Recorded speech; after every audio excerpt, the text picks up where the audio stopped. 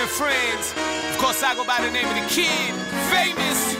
You and now tuned into the Tim and Friends show. Hello, education, entertainment, coast to coast. Ball it up, call it entertainment. Let's get this started.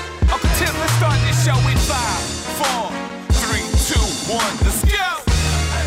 This is Tim and Friends for Thursday, December 1st. McAuliffe and Rubinoff here with you as we begin the countdown towards the 2026 World Cup. Oh, that's a long way away. Kinda. Yeah. Sort of. Of course, the rest of the tournament remains, and we will break down Canada's journey from start to finish with Jim Brennan and Craig Forrest. And of course, get you the highlights of what was another remarkable afternoon in Qatar with the highlights and first things first. Speaking of disappointing, Canada, Kenny the Jet Smith will drop by after the Raptors were beat down in New Orleans. We'll talk about that and a little way too early MVP chat with our man, Kenny the Jet Smith. Both Canadian teams in action last night on the ice were victorious. We've got 4 more on the ice tonight, and it'll be impossible for all of them to be victorious because 2 of them are playing each other, Montreal and Calgary. We will get into Mitch Marner's point streak and have the Leafs figured out how to stop other teams from scoring goals? The Toronto Maple Leafs, Jesse, have they figured out how to stop other teams from putting round, spherical, black, vulcanized rubber objects into their net? It appears so, at least in November. At least in November. And we all know everything is decided in November. That's exactly right. All that, and speaking of way too early MVP chatter, is Connor McDavid ranked 7th in Hart Trophy rankings?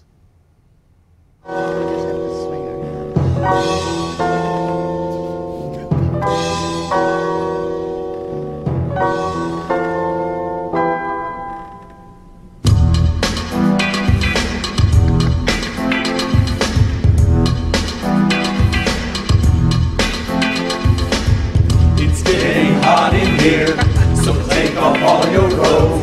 I'm getting so hot, I will take my robe off. It's getting hot in here, so take off all your robes. I'm getting so hot, I will take my robe off.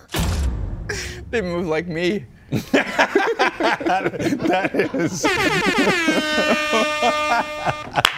is so awesome. Oh my goodness. That is sensational Who stuff. came up with that idea? And then to take the clothes to robe, I mean, it is just... Just I mean, forget Connor McDavid 7th in the Hart Trophy rankings. We'll explain it all in a flash. That would make it hot in here. that's, I mean, look at this. This is exactly how I started the show. Monday to Friday. That is the move. That's where I got it from. So take off all your robes. Oh, this is so, it's not even cringe. It's like, it's just, it's art. Getting hot in here, so take off all your robes. The best part is, and I'm not going to make Dez or anyone else rewind it one more time, but at the start, the first person to take the robe off is some dude right in the middle. Yeah. It's not. It's supposed to be the women. Rolling. Get the ball rolling. Yeah, he just said, you know what? Screw this. Yeah, you didn't follow the rules. All right, Jump we'll the explain all of the Connor McDavid part in a flash. In first things first, so let's get it going, Michael Owen. First things first. We start once again with the World Cup in Canada's final game, eliminated from the knockout stage before today's affair with Morocco. Canada was still playing for something. Their first win in a men's World Cup and their first ever point in a men's World Cup, and perhaps save a little of the disappointment that some Canadian fans were feeling going into this one. So already out of contention, playing for pride, but once again a shaky start from the Canadians, and specifically that man, Milan Borjan. Victoria, just enough to get it back to Borjan. But then the ball played in, it's a mistake. Canada masters of their own downfall. The Moroccans celebrate. The wrong guy to give it to. Hakim Ziyech from Chelsea makes it 1-0 Morocco, and the early conceding did not stop there. Ashraf Hakimi with a great ball ahead. Youssef Enrazi is able to score, and it is 2-0 Morocco just like that, under 25 minutes in. 40th minute, though, Sam Adekugbe makes it interesting. He makes his way towards the box. This is an own goal off the deflection. It's 2-1, 71st minute, Canada quarter. Atiba Hutchinson, the 39-year-old, comes this close in what will be his last World Cup to getting Canada points. The captain can't believe it. And this is how close it was, Jesse, to having a storybook ending, at least for Atiba Hutchinson. Instead, Canada, one of just 2 teams at this year's World Cup to not get a point in the group stage. Morocco able to top the group with a 2-1 victory. Here's John Herdman with his thoughts post-match.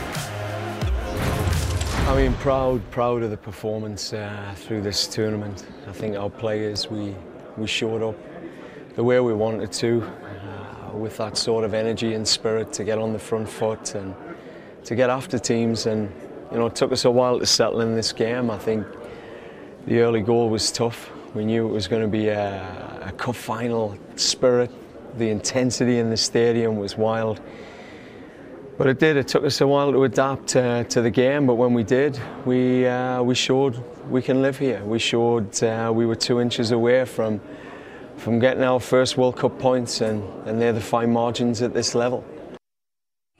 So we knew Canada was going home. Who would join them? Croatia, Belgium. Belgium needing a win to advance to the round of 16. And in the 60th minute, Dominik Livakovic makes the initial stop. Rebound there for Romelu Lukaku, who absolutely hammers it into the woodwork.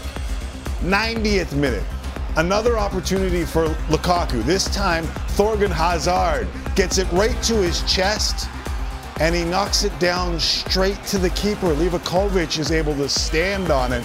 Lukaku, 5 shots, can't score. 0-0 the final. So Croatia move through, and Belgium, the second-ranked team in the world, is going home along with Canada. Morocco, the surprise, and to be honest, full credit goes to their 7 points. They played well throughout the tournament. Only goal conceded was to Canada today. Croatia finished second. And as mentioned, Belgium done. Roberto Martinez confirmed he is out. The golden generation may dissipate without the gold to go along with the generation. While Canada finish bottom of the group, they join El Salvador as the only teams to ever lose their first 6 games at the World Cup, Jesse. So De Bruyne was right. They were too old. They certainly too old. Didn't win. They didn't even advance. No. Seems to be some disappointment, obviously, over Canada's performance. Yeah. Let's get your reaction. Are you disappointed? I want to phrase this properly because I feel like you can be disappointed, but I also feel like there's a remarkably fine line between hope and hype. Like, I thought that this tournament was all icing. I thought that this was, to paraphrase my former co-host here, this was the gravy on top of the poutine, okay? We experienced an unbelievable journey with this team just getting to this place. And we can't lose track of the point that they improved 39 places in the world rankings since the end of 2020. Less than 10 years ago, Jesse, Canada was ranked 122nd in the world.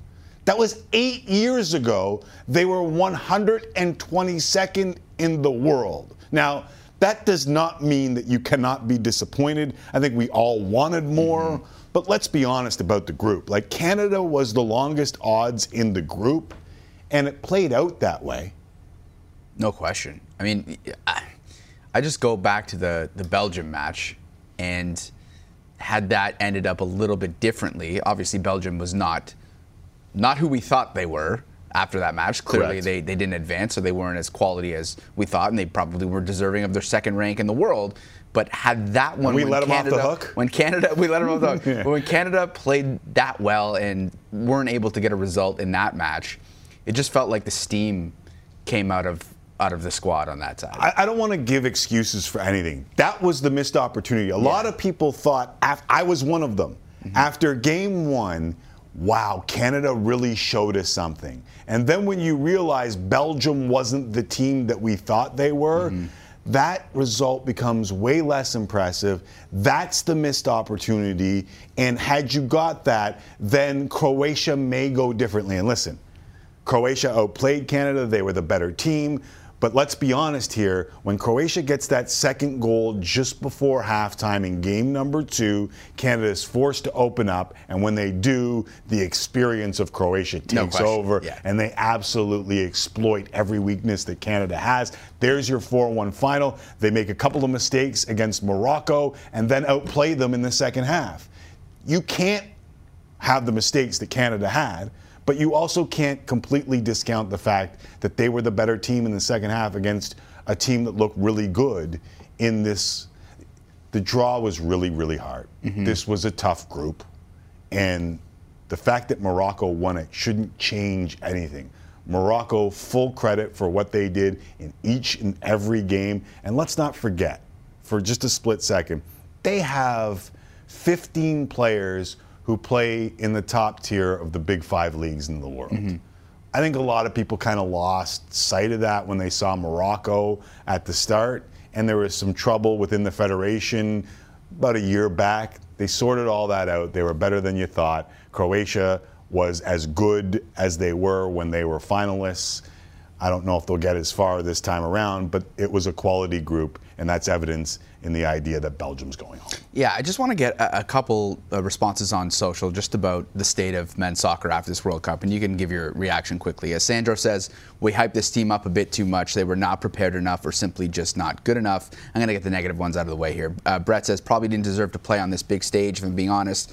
That was horrendous. It's not like the expectations were very high. Nowhere even near the middle of the pack in men's world soccer, let alone being at the top. That's the hype and hope, though, right? Yes. Like, if you believed the hype, you're disappointed now. If you were hoping because you know what the World Cup is about, I don't know if you get that upset. This one, you've read, it's been up there for a while, but ultimately Craig says trending up just based on where they were in 2012 when they lost 8-1 against Honduras, which we have referenced many, many times in the lead up to the World Cup.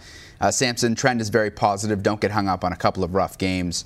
We don't have the quality to make a lot of noise at this level yet, but 2026 will be a very different story. And I think that, honestly, Tim, about 500 responses to this tweet, and that is the prevailing sentiment that most people are very proud of this team and really looking forward to 2026, what this team can accomplish there. Yeah, and that's why the tip of the hat. I mean, Milan Borjan had a tough tournament. Yeah. Atiba Hutchison almost ended it off with a goal, which would have been so fitting for the warrior mentality that he has brought when he showed up time and time again for Canada, being the leader of this team. But in the end, we'll conclude this conversation with Jim Brennan and Craig Forrest, a combined over 100 caps for this country. They'll come in here and we will discuss where they think it's going for Canada. They've lived it. I will believe them a little bit more than me. Perfect. A little bit more No than question. the tweets that we just saw here. Yeah, no doubt. All right, let's conclude Group E. And going into the third and final game of Group E, all 4 teams had a chance to advance. Germany, Costa Rica, Spain, and Japan. We'll start with the Germans taking on Costa Rica. And just 10 minutes into the Germany game, Serge Gnabry steers it in the far post, and it appears as though Germany is just going to walk. We need to hold on because this was absolute insanity. 11th minute Spain game, Alvaro Morata heads it in.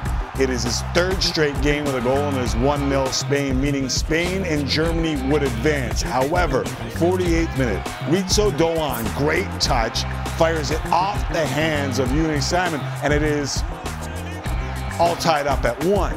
Japan back 2nd qualifying spot. Then Kairo Mimota plays the ball back in front. Ao Tanaka redirects it home.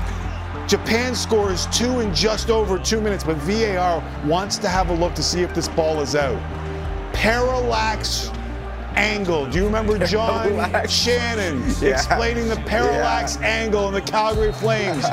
They say this is a goal, even though one of the angles all over the internet suggests the ball was out. Broken down in tears. If it stands, Japan would move on. Costa Rica game. Kaiser Fuller cuts it back. Manuel Neuer stops the header, but it is cleaned up, and Costa Rica now ties it at 1. 70th minute, free kick for Los Ticos. Neuer, no idea what he's doing, and because of it, Costa Rica has a 2-1 lead, and all of a sudden, Japan and Costa Rica are going through? What are we talking about here? 73rd minute, Nicholas Füllkrug tips it to Kai Havertz, and that is a death finish. He beats Kyler Navas, ties it up at 2. 85th minute, Gnabry crosses in. Havertz again. Finish. Germany ahead 4-2, hoping that Spain could tie the match, and then things would be right in the world. Spain and Germany moving on. Back to Khalifa International. Dani Olmo receives a return pass, a little give and go, but soon Ichigonda makes the save. And Japan, a huge upset to finish top of the group. Spain advanced second on goal differential because they hammered Costa Rica in the opening game, while Germany eliminated in the group stage for the second straight World Cup. Canada heads high. Germany hasn't made it out of the group stage in each of the last 2 World Cups. So Group E, after a wild day, ends up like this. Japan top the group, Spain second, Germany third going home, and Costa Rica with their -8 goal differential and a win over Japan are also headed home. Unbelievable. So after all that, 2 more round of 16 matchups confirmed. It will be Japan against Croatia. That one on Monday. And let's not forget Canada beat Japan in the lead up to the World Cup. While Morocco, after winning Group F, gets Spain. Spain, nice draw there, though I believe Morocco is a little bit better than most people do.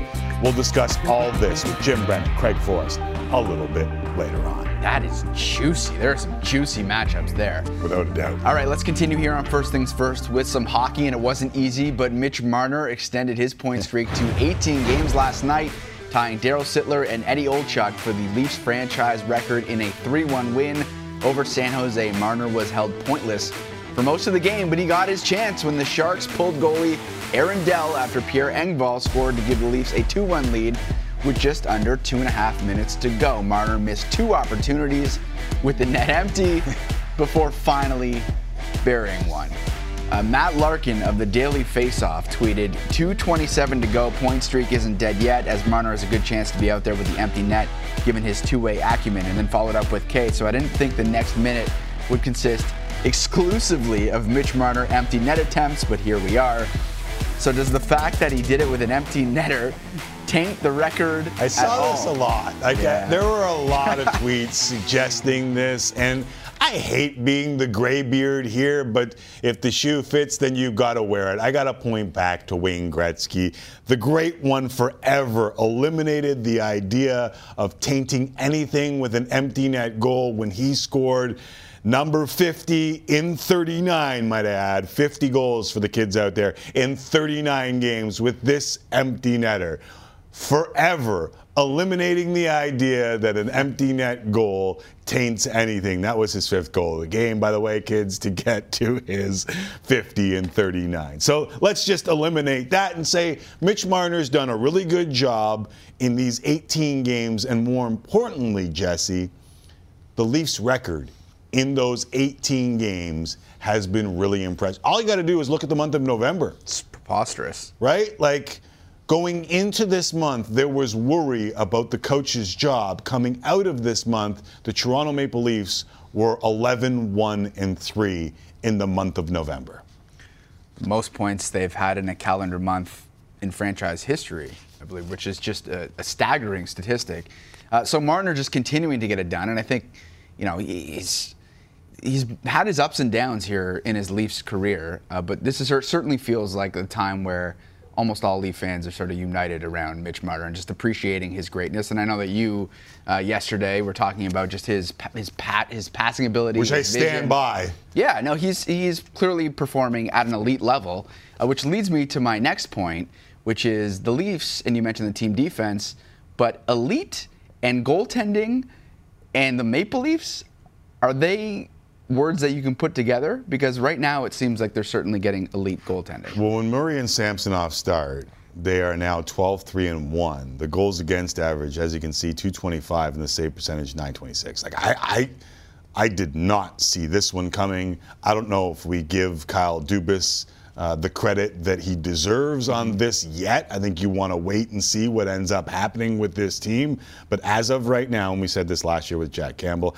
as of right now, they've looked pretty damn good. And because of it, the Leafs have been good in the month of November. And listen, some of those guys were out. Like Eric Shalgren played some of those games in November, and they're still 11-1-3 in the month. So give the Leafs full credit for what they're doing right now. But as we've said numerous times over the last couple of years, we'll wait to see what happens in the postseason. And listen, I believe that you lay the groundwork for the postseason. Mm-hmm. And I believe what you saw with all these injuries and these goalies shuffling in and out is the Leafs play good team defense. They need to do that when it matters most. But I think this is a good start. Yeah, I mean, it's the second straight great November. Obviously, last year did not work out, but we'll see. Better to be winning than losing, I would think. The Athletic updated their NHL awards rankings today, and Connor McDavid is ranked 7th among Hart Trophy favorites. In your opinion, should he be higher? Okay, let's just slow this down for a split second. This is based on value added to the team. And by the end of this, Dom Lucian put this through it's an analytically charged ranking. Yeah. Yep. Driven ranking, and he says, elephant in the room, Connor McDavid, he'll move up. Part of it has to do with the record, part of it has to do with the point. But let's just go back to that list of players and say how many folks in Canada honestly knew that Jason Robertson would be topping a list of Hart Trophy candidate, let alone most lists of Hart Trophy candidates at this point in time this year. I don't know of any. Right. Quite frankly. But Robertson has played unbelievable. Yeah. His team is leading the division. And when Roope Hintz got his money, I heard a lot of people go, Roope Hintz is worth 8 years and that kind of money. And half the reason he is because of that guy too. Yeah, it just feels like Dallas specifically. I mean, Hintz has been good for a number of years now, and you've seen Robertson break out. It feels like they're an underappreciated team when it comes to their sort of star power because they have stars. You just don't hear about them very often. Correct. Because we focus on a lot of the attention, obviously, on Canadian teams. Sorry, did you just tell me that the Stars had stars? Yeah, that was that wasn't on purpose. By the way. No, I just wanted to make sure. Yep. Yeah. So Connor McDavid. I can confirm. Connor McDavid, as you see on this board, first in terms of odds, and Dom in his article did say that the cream often rises by the end of the season. It's likely that he will be at the top of Dom's rankings as well. Right. But as it stands right now, according to the analytics. Yeah. Can we make this a Jason Robertson appreciation tweet? Sure. Yeah, he's unbelievable. Just leave it there. At this point, listen, I understand you're shocked that Connor McDavid is 7th on the... I was shocked when I saw it. Robertson's good. I believe Dom Lucian's explanation on how this works and how it will probably work out in the end. And we all know, we all see, we all understand this guy's the best player on planet Earth. Yeah. But I want to change this into the Jason Robertson appreciation tweet because I think he's played amazing. He's so fast. Great shot. Yeah, he's a very good hockey player. All right, let's pivot over to NBA here on First Things First. The Raptors had a bit of a tough time in the Big Easy last night with the Pelicans missing 2 of their 3 top scorers. It was the Zion Williamson show. He was a one-man wrecking crew, scoring 33 points to go along with 10 boards, 5 assists, 4 steals, and 2 beautiful blocks. What was the most impressive part of Zion's performance, besides all of it? You don't leave me with much. what was the most important, impressive part of his performance besides all of it? Yeah. Well, pick something. Well, pick something. How about this? 12 of 15 for his 33 points. There you How go. about this? Efficiency. The Raptors could not hang with Zion Williamson. How about this? You and I had a conversation yesterday about if this guy stays healthy, what is he? And I said, well, through his first 100 games, he's got the most points since Michael Jordan.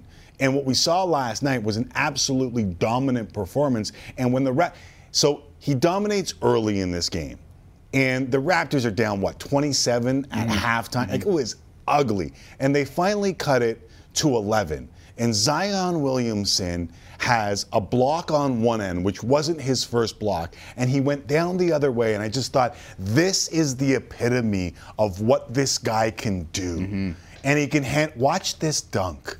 He spins, he turns, he double clutches, and he's able to throw it down. Like, this was, I don't want to call it Starks-like, but it was pretty damn close. Yeah, you know what? That's exactly Visions what I was thinking. of John Starks. It's exactly, and John Starks' dunk is like an iconic dunk from that decade. Yeah, it was in the playoffs. It was a little different circumstances. It wasn't in New Orleans. But that just shows you how crazy the athleticism and just how much it's elevated with the NBA these days, because Zion does that pretty routinely, and it's just like another highlight in a highlight pack. And it just shows you how unbelievable this guy is and the potential that he has, because he's getting better. He's not slowing down. We tried to tell people before the game. Did we not? Yeah. We tried to tell people before the game. Kind of overshadowed how bad the Raptors looked, but the Raptors were terrible. Like, really bad. Like, do we have time for that next question about the Raptors? Like, who was the worst player for the Raptors? Or Scottie Barnes did not look good. I'll say it. He didn't look good. A bump on the road on his road to the Hall of Fame, as we have inside joked for quite some time now. Not a good performance. Are you concerned with the way Scottie has looked lately? Yes. Okay. But I want, separate your tongue-in-cheek Hall of Fame. Future Hall of Famer Scottie Barnes with the idea that a kid is allowed to struggle in the NBA. Like, I've said this numerous times in numerous sports, you're allowed time to figure things out. You're allowed to struggle in the world of professional sports. You're allowed to go out and party and have a good time and enjoy the millions of dollars that you make and still turn it around and be a great player. But this is no boys allowed, right? Yeah. This is no longer the tri-league. I know you were just Rookie of the Year, but Scottie's got to start figuring out how he affects games each and every time out. And that's a learning curve. But when you look at the numbers and see he's lower in points per game, rebounds per game, and field goal percentage with more turnovers, you understand that this has not been a smooth trajectory to where a lot of people thought Scottie Barnes was going to be after last season. And so I'll just say this.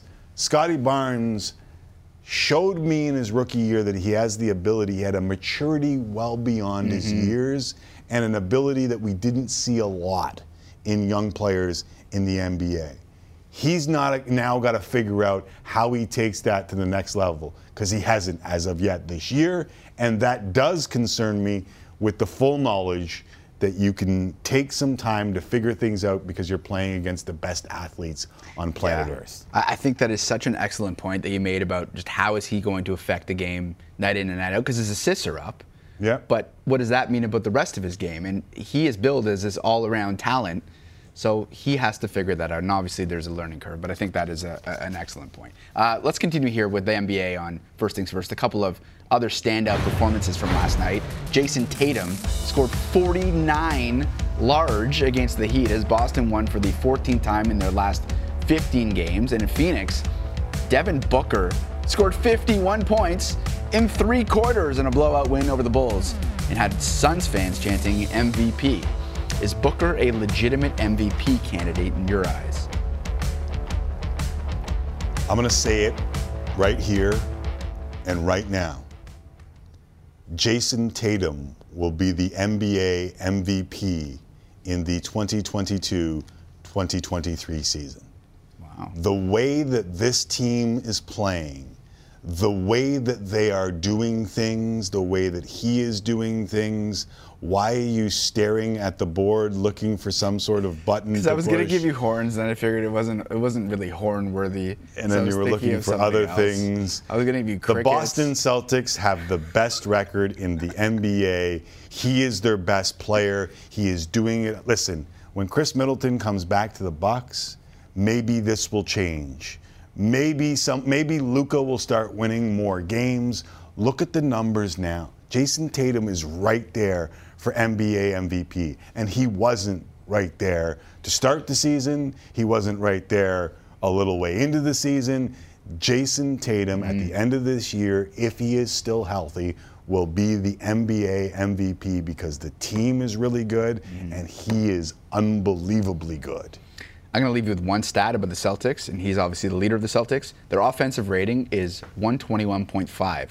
Yep. The next team in the league is the Suns, 116.5. Yep. They are operating at a level of efficiency offensively that we haven't seen in a very long time. It's way better than anyone else in the league. They're good. And I will forever remember that he changed my mind on this year's MVP while doing it in front of the English Kardashians. Very good. Yeah, nice tie-in. Yeah, they were booed, by the way. USA chants. He's very good. I love it. I don't know if you saw that. Yeah, that was fantastic. Do you know who this Jason Tatum is? Yes, I do. He's very good. Very good. Nobody's safe anymore. Why don't you just shave his head, by the way? Why doesn't he? Yeah, just shave your head. Yeah. What are you doing there, hanging on to that horseshoe thing? You tell him. Still to come. Former Canadian internationals Jim Brennan, Craig Forrest in studio to put a wrap on Canada's World Cup experience. Former NFLer Brandon Stokely tee up Bills Patriots Thursday. The Thursday nighter on paper actually pretty good, and a crazy UFC story that we are going to get to next, right here, Tim and Friends on a Thursday. It's 18 and a piece of leap history for Mitch Marner.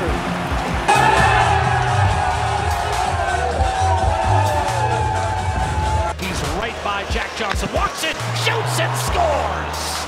Wow, watch this. He looks up, he gets this puck, he says, yep, I'm gone. That is Connor McDavid at his best right there. Tatum now is going to take it right to who's ever there. Are you kidding me?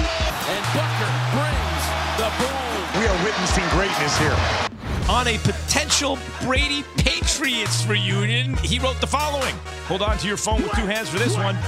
Don't ever write off the Patriots as a landing spot for Tom Brady.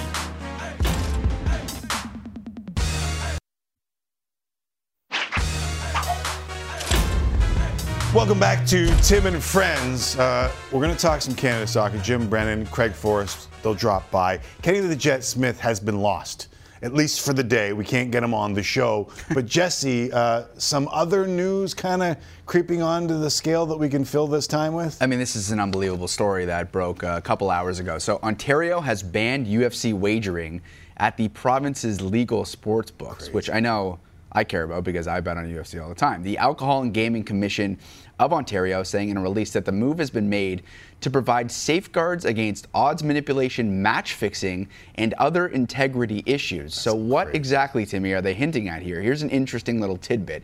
A UFC fight on November the 5th attracted suspicious betting patterns in a fight between Derek Minner and Shaylin Nurdenbecka.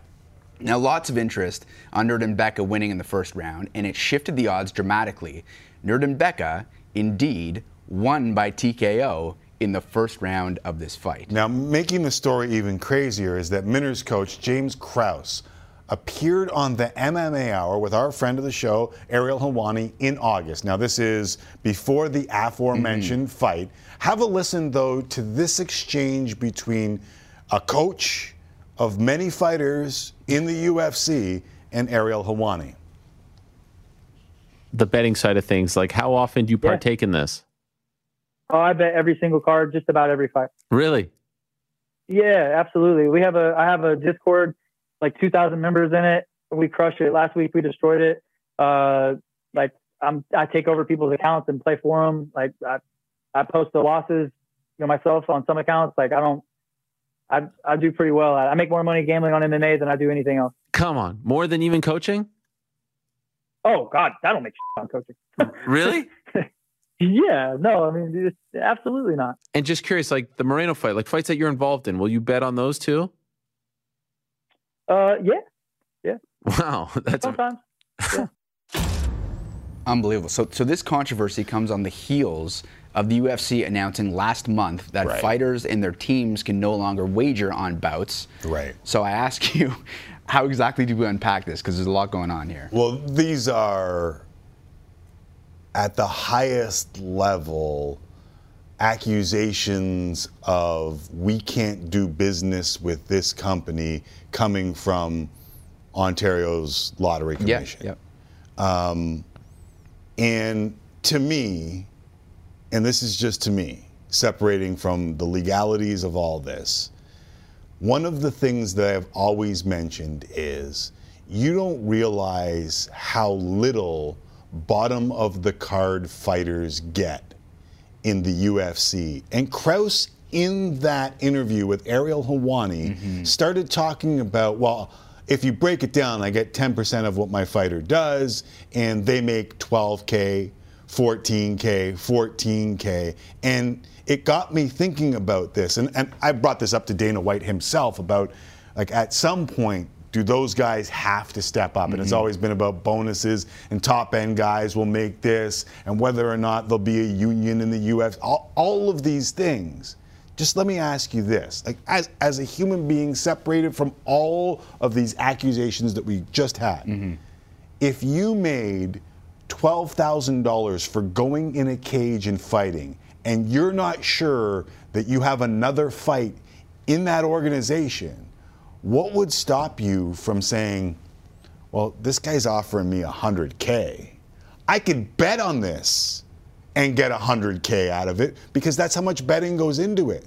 Like, we know that Calvin Ridley was suspended for a year for betting $1,500 on different parlays. Yeah, parlays that included his team winning. Like nothing, like no fixing, no. We know that this NFL looked at it and said he's out for a year. Yeah.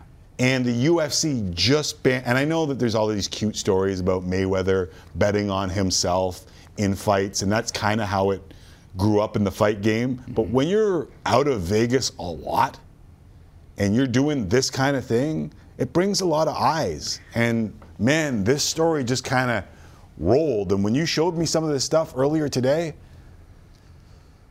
it's crazy. I mean, when I look at this and I think like they were able to bet on fights, you just open a can of worms where, just like you said, if you're not making a lot of money otherwise, why wouldn't you do this? Right. Maybe it's not the most moral thing in the world, but morality hasn't stopped a lot of people to do a lot of things in this world before. When it comes to money? When it comes to money. Come on. Right. So so you had to make it illegal, and I guess good for the UFC that they made it illegal, but this fight that is in question, it doesn't look like it stopped anybody because that fight appears to have been thrown. And so I understand where the Gaming Commission is coming from. Or just there was inside information that people around the world didn't have. Like an injury. Right. Like a significant injury, which is why the NFL mandates having all of their injuries listed. All right, we're going to take the break. But when we come back, a tasty Thursday nighter in the aforementioned NFL. Bills in Foxborough to take on the Patriots, the first of two meetings that will go a long way to shaping the tight AFC East. We'll talk all things NFL with Brandon Stokely coming up. And that UFC story is not going away, so we'll continue to try and figure out what the hell happened there.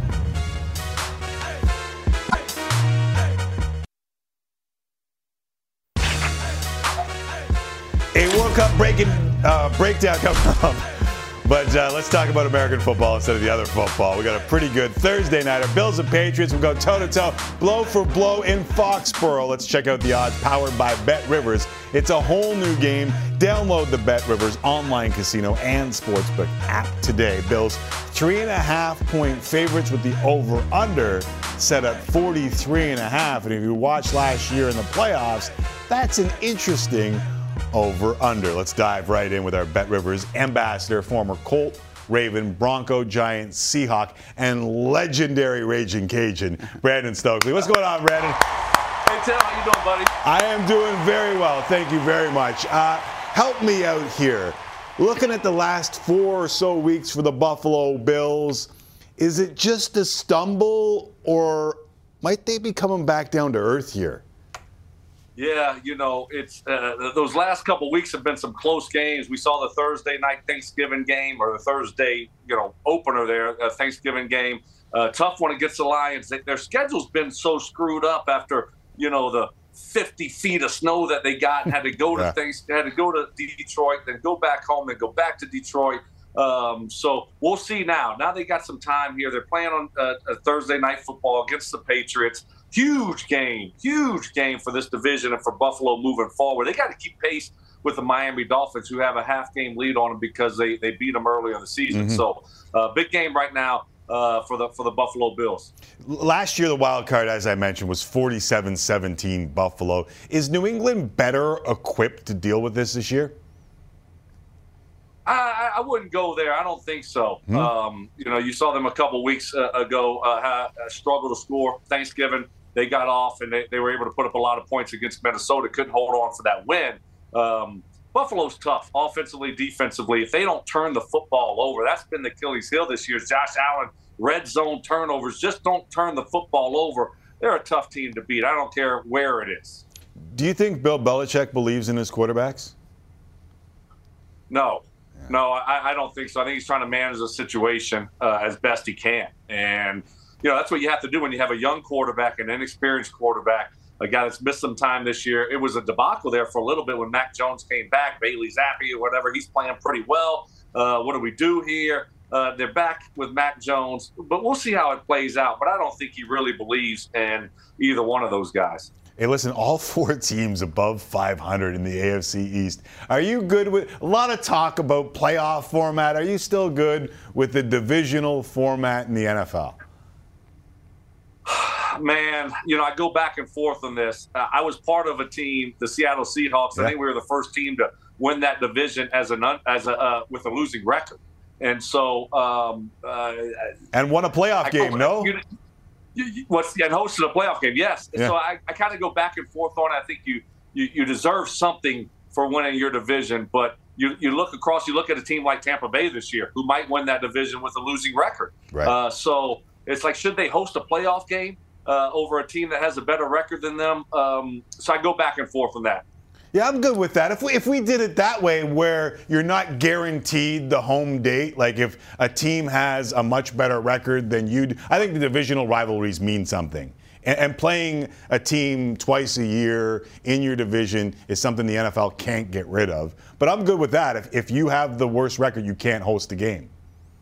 Yeah, I like that. I like that. That you can make the playoffs, you win your division, because there's something to be said. You might be in a tough division, and you win it. You should make the playoffs, but you don't get to host a playoff game. You're going to see the Bucs with a worse record probably hosting a better team that had a better record during the regular season. Is that right? Probably not. All right. So before I go, I want to talk to you about a couple of your former teams. You mentioned Seattle. You're in Denver right now. How much trouble are the Broncos in right now? As much trouble as you can think of. Like it's absolutely a disaster. It's been as bad as it could get, with expectations as high as they could get before the season started.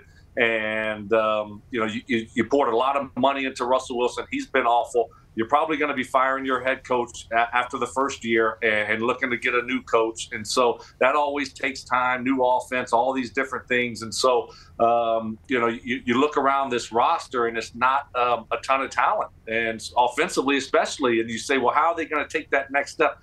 And Russell Wilson was supposed to be the straw that stirs the drink, right? Yeah. And now you're looking around saying, well, we need the rest of this roster to kind of help him out. So it's not good at all. And there's no way to get out from under, like, you have to blame the head coach because you can't get out from under the contract that you gave Russell Wilson. That's right. You know, you're stuck pretty much for 3 years. I think at the bare minimum, that's what you're looking at here. And you just got to kind of pray that Russell can start playing better, because if not, it's going to be, you know, some dark years ahead. I mean, we saw the video of him being yelled at on the sidelines. Like, you've been in locker rooms before. Could that get worse as this season goes along? Yeah. Absolutely. Defense is playing well. Yeah. And when the offense is struggling, you're losing football games, and you look over at your quarterback who's making, you know, a ton of money and he's not performing. There's a frustration level there, especially from those guys on the defensive side of the football. So you saw a little bit of that last week against Carolina, and certainly it could get worse. All right, before I let you go, the Colts, another one of your former teams, some juice here. Like, reports of Andrew Luck and Jim Harbaugh going to a meeting with Jim Irsay this week in Indianapolis. That to me is real juicy, especially with an undefeated team in Ann Arbor. Like, what do you make of just hearing this story, whether it's true or not?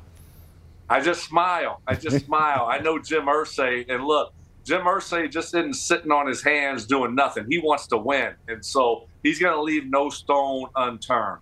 Whether it be Jim Harbaugh, you know, getting him from Michigan, trying to do a package deal. I mean, is that what we're doing here? We're trying to get a package deal? Is Andrew Luck going to come back and play quarterback for him? I mean, I'm here for this. I love it. I mean, this is exciting. Let's see what happens here. But, yes, this is Jim Irsay. This is what he does. This is what he loves to do. He wants to win. They haven't been to the playoffs in a couple years. And so, you know, trying to find a quarterback, trying to find a head coach, you know, and so we'll see what happens. But, man, it just puts a smile on my face and makes me laugh because, you know, Jim Irsay, look, he wants to win. Yeah, without a doubt. And I'll remember when Andrew Luck was coming out of Stanford, some folks thought that was a package deal with Jim Harbaugh. He's going to the NFL. He's going with Andrew Luck. Imagine this was I don't know. Whatever it is, I'm here for it, too. Thanks for doing this, Brandon. Always great talking football with you. Thanks for having me, Tim. Appreciate it, buddy. Anytime. There's our friend, Bet Rivers ambassador, Brandon Stokely. Coming up, Canada's World Cup squad will dissipate. That's right, kids. The run has come to an end. We'll reflect on what we saw and what's next. Former Canadian internationals Craig Forrest, Jim Brennan dropping by the studio. We will talk footy next right here on Tim and Friends. Tim and Friends, time for Tim and Friends. Tim and Friends. Tim and Friends, time for Tim and Friends. Tim and Friends. And now, time for real sports talk with Tim McAuliffe and friends of the show. Muchas gracias, Sheepdogs. Back here, final half hour on Tim and Friends ahead of Hockey Central, 6:30 Eastern, 3:30 Pacific. Jim Brennan, Craig Forrest, between them over 100 caps standing by in studio. We will discuss Canada's World Cup experience. But first, let's get you caught up to date on what's going to happen tonight on the ice. Oilers looking for a fourth straight win as they play back-to-backs facing the Wild. Tonight in Minnesota, you can see it in Sportsnet 1 and Ontario. 8 Eastern, 6 local in Edmonton. Jack Campbell expected to get the start in the back-to-backs. He has struggled mightily this season, but did get the win in his last start on Saturday night.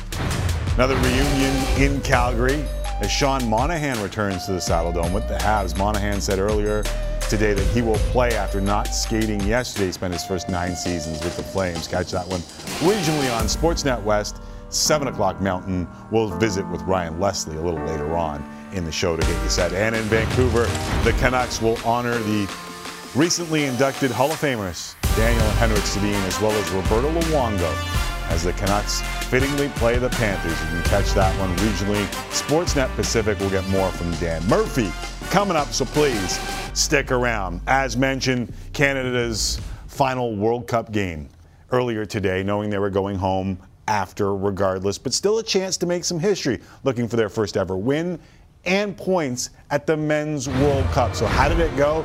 Not good early. In fact, they were down 2-0 less than 30 minutes into this game. But in the 40th minute, Sam Adekugbe with a nice run down the left side, beats his defender, his low cross, deflects in. It's ruled an own goal. Canada gets within 1, and to be honest, played really well in the second half. Unfortunately, they were down 2-0. This was Atiba Hutchinson's chance at ending his perhaps international career with a wonderful story in Canada's first points, but somehow it stays out. The captain can't believe it. I can't believe it. This is how close it was. Canada failed to get a point in the group stage and have now lost all 6 that they have played in the World Cup. So, as we showed you the highlights earlier today, it was a crazy day. Belgium and Germany both crash out. We have 2 more round of 16 matchups confirmed. Japan will face Croatia on Monday, while Spain go to the other side of the bracket, and they will face Morocco in the round of 16. I think Spain is thanking their draw. I think Argentina is thanking their draw. And I am thanking these 2 fine young lads for coming in here and talking a little footy with me. Over 100 combined caps. The keeper, Craig Forrest. Down the left side, Jimmy Brennan. We got a crowd in here. Yes, we always have a crowd here. That's 1, maybe 2, depending on if Sebastian has his hands on the camera. Come on, Sebby. He was holding the camera here. There you go. So earlier today, I said that this was the icing. And I believe that these 3 games in the World Cup were the icing, and that the journey getting there cannot be left out. But that doesn't mean that we can't break it down. So how will you remember this World Cup for this squad? I'll start with you, Craig. Well, I mean, on the surface, when you look at the table and you look at the past World Cups, and yeah, we've lost 6 in a row, it doesn't look good, but you got to be realistic about the situation. I mean, there's only a few years ago that we were ranked outside the top 100. You know, we couldn't fill, small stadiums. Even 2 years ago when Canada played against the United States in the Nations League, the BMO Field was a third full. Right. And you got and Alfonso was there that day, and Pulisic was playing for the Americans, so we got a long way to go before we really, get there. And with the lack of, we got 3 MLS teams. We now just have a new Canadian Premier League. That's going to help a lot, but it's a long way down the ladder as far as leagues go. So, and even MLS proved that it's not quite at the standard yet. We always knew there was a defensive frailties with this Canadian team. Didn't surprise me. They conceded 6 or 7. But overall, I think when you look at what the team's doing and where they're moving forward and the age of some of these players, the old guys will move on. And I think there's some really good ones, and even some existing ones that are young, Jimmy, that can actually take this to the next level and maybe make that next level of league play as well as international play, which we desperately need. Yeah. I think he answered it all, didn't he? He didn't leave me much. Yeah, I knew he was going to do that. That's why you got to go with me first before you go with him. And finish with Craig. I'm still a rookie in this game. No, I think it's look, we can dissect it and analyze it as much as we want, but I think overall, I think it was good. I think there was a lot of positives that came out of this tournament, and this is something that we've got to build on now. And like Craig was saying, these older guys now that are moving aside, the young group is going to be together for the next 4 years. They'll be playing in that next World Cup. And then the young crop that's coming through the system as well, it gives them a good few years as well to really settle into this team. And I think we're in a good position. We're in a very good position with this national team as well. So are either of you disappointed with what you saw over 3 games? Well, I am disappointed because when you go through the Belgium game, everybody could admit that they played better than Belgium. They scored the penalty shot at Alfonso. That could have been different. They could have picked up 3 points. Yeah. For the first 25 minutes, they played well against Croatia. Then they were schooled. But that was really the only period of the World Cup where they played poorly, really poorly, where they got really beat up. And in tournament football, there's a very fine line. Look at Belgium's out. Germany's out. Mexico's out. These guys, these all have brilliant leagues, and they can't even get out of the knockout stage. Right. How do we compete?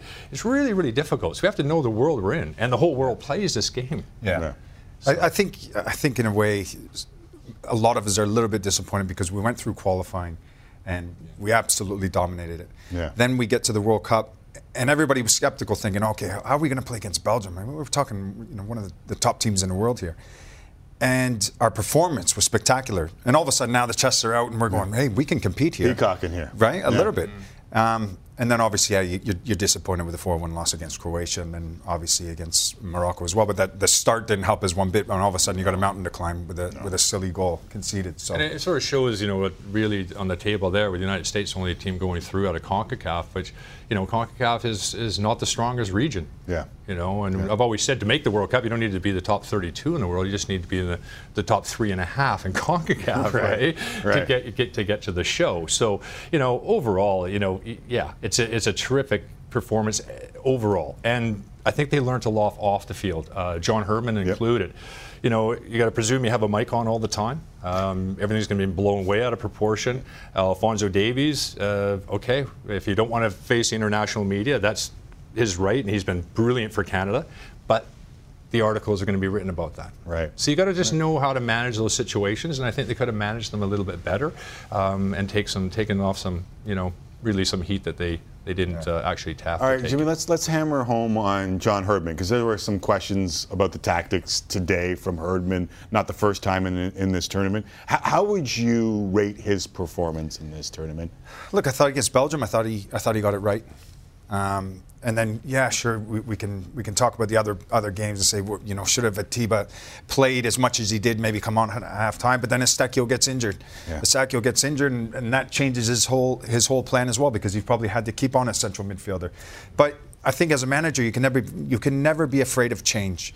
And in the last couple of games as well, you saw the formation changing from a 4-4-2, then they went with a back five, and they interchanged players. They had Davies on the right, and so he was trying things to get an edge. Right. And Jimmy, how hard it is if the keeper spotted them 2 goals. It's hard enough one, and you're chasing all the time. And I thought the response was brilliant under those circumstances, because you can never count for that. Yeah. And it can happen to any team at any moment. So. Well, that's it, man, because you've got a game plan. And you don't plan on going down after 4 minutes in a match. And that changes everything. That changes the dynamic of the game. To them. Yeah. Almost literally handed to them. So, Craig, let me ask you this. Did we ever see the best from Alphonso Davies in this tournament? No, I don't think we did. Yeah. I think it looks as though he was carrying maybe that injury. It just wasn't quite as sharp. It doesn't see him open up quite as much as he could have taken on and players. I thought he played in the middle of the park a lot. Yeah. He drifted around because, he's our most important player offensively and defensively. And he made some really good clearances defensively as well. Yeah, there's some great tracking today. But part of the reason as well, and maybe this is back to the tactics where maybe we didn't get it right, where you've got Davies, who was playing wide right, and then he plays wide left as well. But what they look to do is they look to have inverted wingers, which means our wide players come inside to allow the fullbacks to go forward. Right. Now you got Buchanan, you got David. They want to get forward. They want to take players down the line. Right. So maybe it's not the best option for those type of players to be coming inside and playing in these little pockets. Right. So I think that was one issue that we had with the games. I don't think we use the guys in the right spot at times. Who's going to score the goal? That's where Alphonso's not a natural goal scorer. No. He can finish and he will score you a few.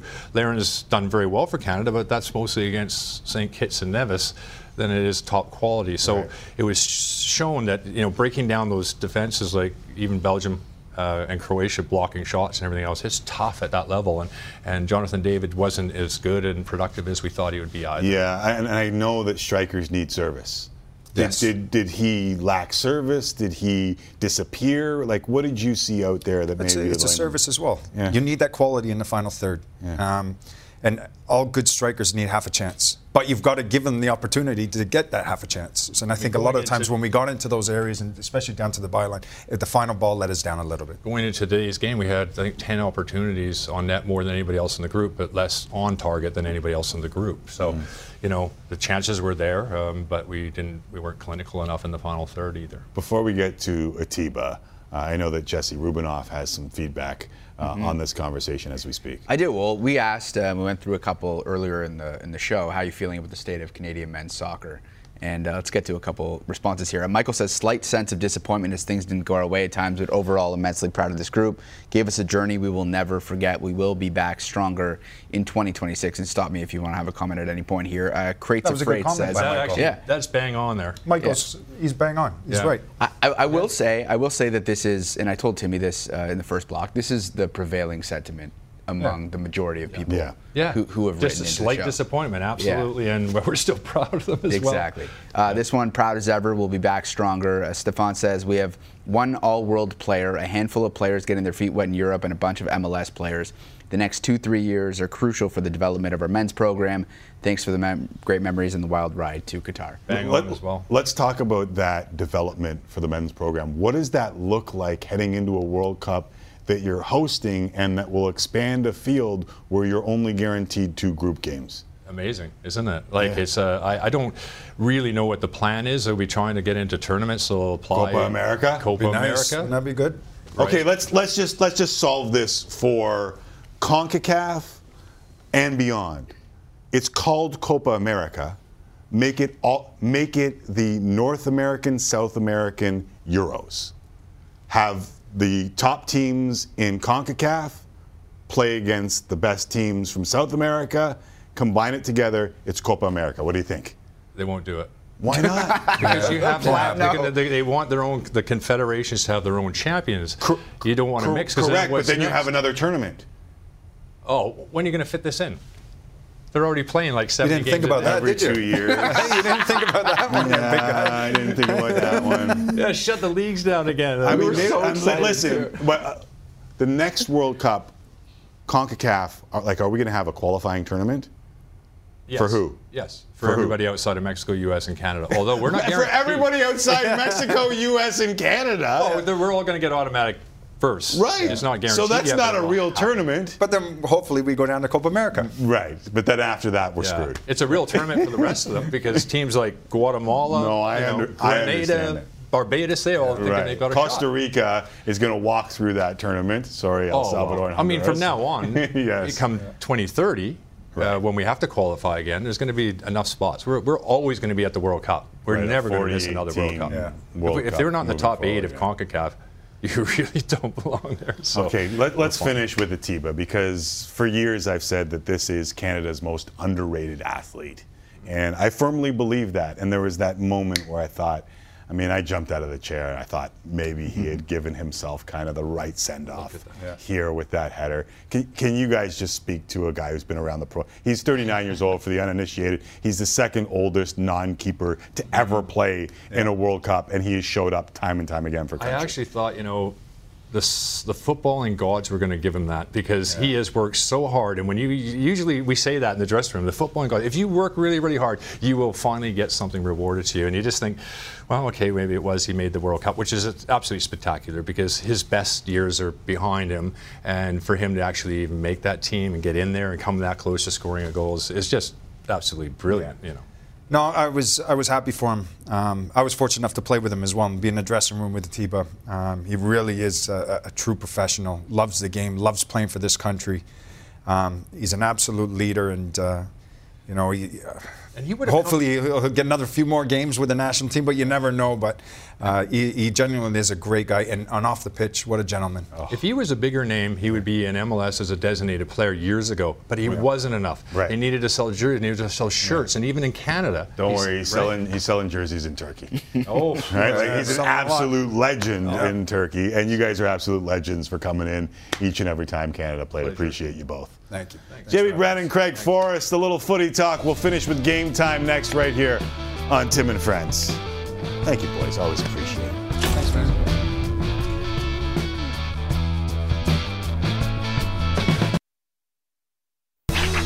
Welcome back, friends. Bauer Hockey continues its pursuit to grow the game of hockey by breaking down barriers and making the sport more diverse and inclusive for all. Early in November, Bauer Hockey, with the help of Sport Rousseau in Laval, invited girls from the Hockey for Youth program to be fitted head to toe in hockey gear, which is awesome. What the girls didn't know is that the crew fitting them included a couple of special guests, which included an NHLer and a couple of gold medalists. They're on hand to help them fit and test the gear.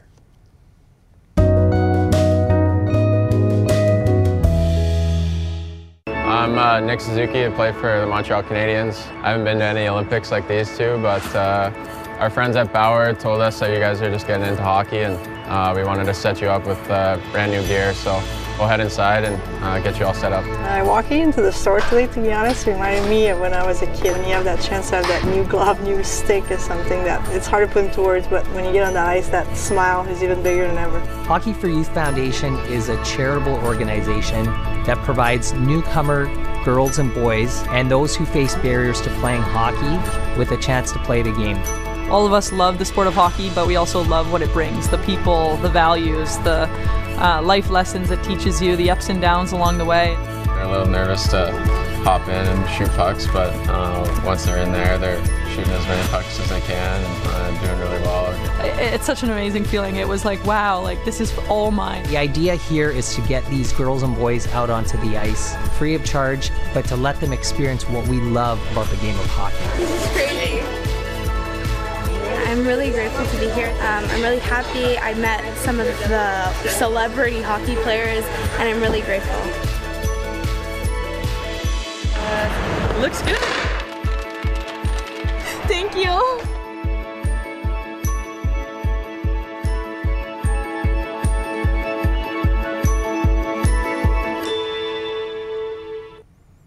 That'd be nice to show up to the. Very well done again. Buy some gear, and all of a sudden there's Marie-Philippe Poulin and Nick Suzuki. It's awesome. All right, every game day starts right here on Tim and Friends. Here's what's coming up on Sportsnet tonight. Avs and Sabres, East and Pacific. Mavs and Pistons only game in the NBA tonight. You can see that on Sportsnet 360.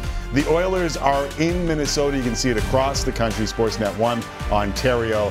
That's at 8 Eastern, 6 in Edmonton. While those in the Calgary region can see the Habs and Flames in Sportsnet West. Panthers, Canucks, also with some special festivities before the game. That one you can see on Sportsnet Pacific. Meantime, game time.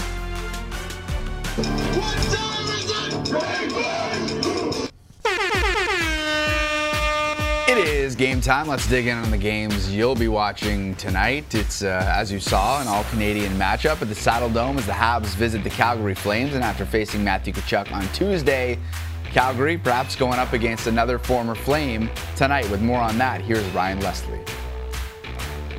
Sean Monahan makes his return to Calgary for the very first time now with the Montreal Canadiens. But after 9 seasons with the Flames, a lot of reflection about a time that featured all kinds of goals, all kinds of memories, and some notable injuries, including double hip surgery, but all kinds of praise from his old team, including his old coach, where he said, listen, Sean Monahan gives you everything he's got. High praise indeed. And he also said if he were here long term, he would be a captain of this team, and it was something that caught the attention of Monahan. It's nice to hear. I mean, there's a lot of guys in that room over there too that are great leaders, been there for a long time, and yeah, I mean they'll be my friends for the rest of my life. So I mean to hear that's pretty cool. Sean, any message for Flames fans who cheered you on for 9 years, and I'm sure we'll give you a standing ovation you deserve tonight. Yeah, no, just thank you. I mean, supported me from day one. Came in 18 years old, and yeah, it's a special place, and really enjoyed my time here. Some rare emotional moments from Sean Monahan, who's going to skate on a line tonight with Juraj Slafkovsky and Josh Anderson. The goaltending matchup tonight will be Jacob Markstrom against Jake Allen. Ryan Leslie, Sportsnet, Calgary. Thank you, Ryan. And some timeline here on Monahan. Now, yesterday he didn't practice. The Habs called it a maintenance day. Earlier today, Monahan said he was playing, and that's why you get the report from Ryan Leslie as you did. Now, moments ago, we had a video of Monahan walking into the Saddle Dome. It looks like a normal saunter in, right, Jesse? Yeah. Coffee in hand. But as we zoom out a little bit, you can see he's got a walking boot. It doesn't look like somebody that's playing. On that right foot, which would suggest to you that he's not playing in this game, but you know damn well from that emotion that he wants to play in this game. That would be very impressive. I mean, I'm sure he's not thrilled that the cameras picked him up in a walking boot, but we'll see if he plays, because that's an interesting little story there. Without a doubt. Monahan returning to Calgary. There'll be some familiar faces in the building at Rogers Arena in Vancouver as well. Canucks will honor some of the greatest players in franchise history as they take on the Panthers. Dan Murphy standing by with more. Murph? Tim, earlier this season, the Canucks brought Kevin Bieksa to town, signed him to a one-day contract so he could retire as a member of the organization. It gave Bieksa a chance for some closure on his career, and it gave the fans of this market a chance to cheer on one of their all-time favorites. Well, tonight, it's happening again. Daniel Sedin, Henrik Sedin, and Roberto Luongo. All three were just recently inducted into the Hockey Hall of Fame, and tonight will be honored prior to puck drop between the Canucks and the Panthers. The best moments of my career was when I was here. Obviously, when I played for Team Canada, I was with the Canucks, but it was also in Vancouver. So those playoff runs, those were the best moments of my career. So to be able to kind of relive them a little bit here in the next little while and take it in and thank the fans for everything, I think it's a nice way to cap it all off. This is the team's legacy, and when players have had fabulous careers with that organization, I'm all for, and really would love to see more teams do it more often to more players. Now, as for the game itself, both these teams probably coming into this one a little bit angry. The Panthers just went 0-1-1 in Alberta, don't want to leave Western Canada without a victory. As for the Canucks, they're coming off a very disappointing performance against the Capitals on Tuesday, and there will be changes. Burrows is out for Stillman, Connor Garland is a healthy scratch, and Thatcher Demko will get the start in net. Tim? Thank you, Dan. A little story time here before we get going. A couple days, I guess we're about a month now. You asked me if the Leafs November last year would weigh into the idea that they might have a good November this year. I chuckled. You were right. Do we think the same thing of the Vancouver Canucks? Well, I think their struggles have been a little bit more pronounced than the Maple Leafs have. And I think, it's possible, but I think what's really interesting about the Canucks is we've talked about, are they good? Do they know what they actually have? And my fear for the Canucks is that they're going to go on a little bit of a run here, and perhaps they're not as good as that would appear, and that would be concerning for me long term. But maybe they are. It's just, they got to figure it out. 8-1-1 in the month of December last year. We'll see if they do go on another run starting tonight on Sportsnet Pacific. That does it for us, Hockey Central. Carolyn Cameron, Sarah Nurse, Justin Bourne is up next. Thanks for watching. We'll talk to you again tomorrow.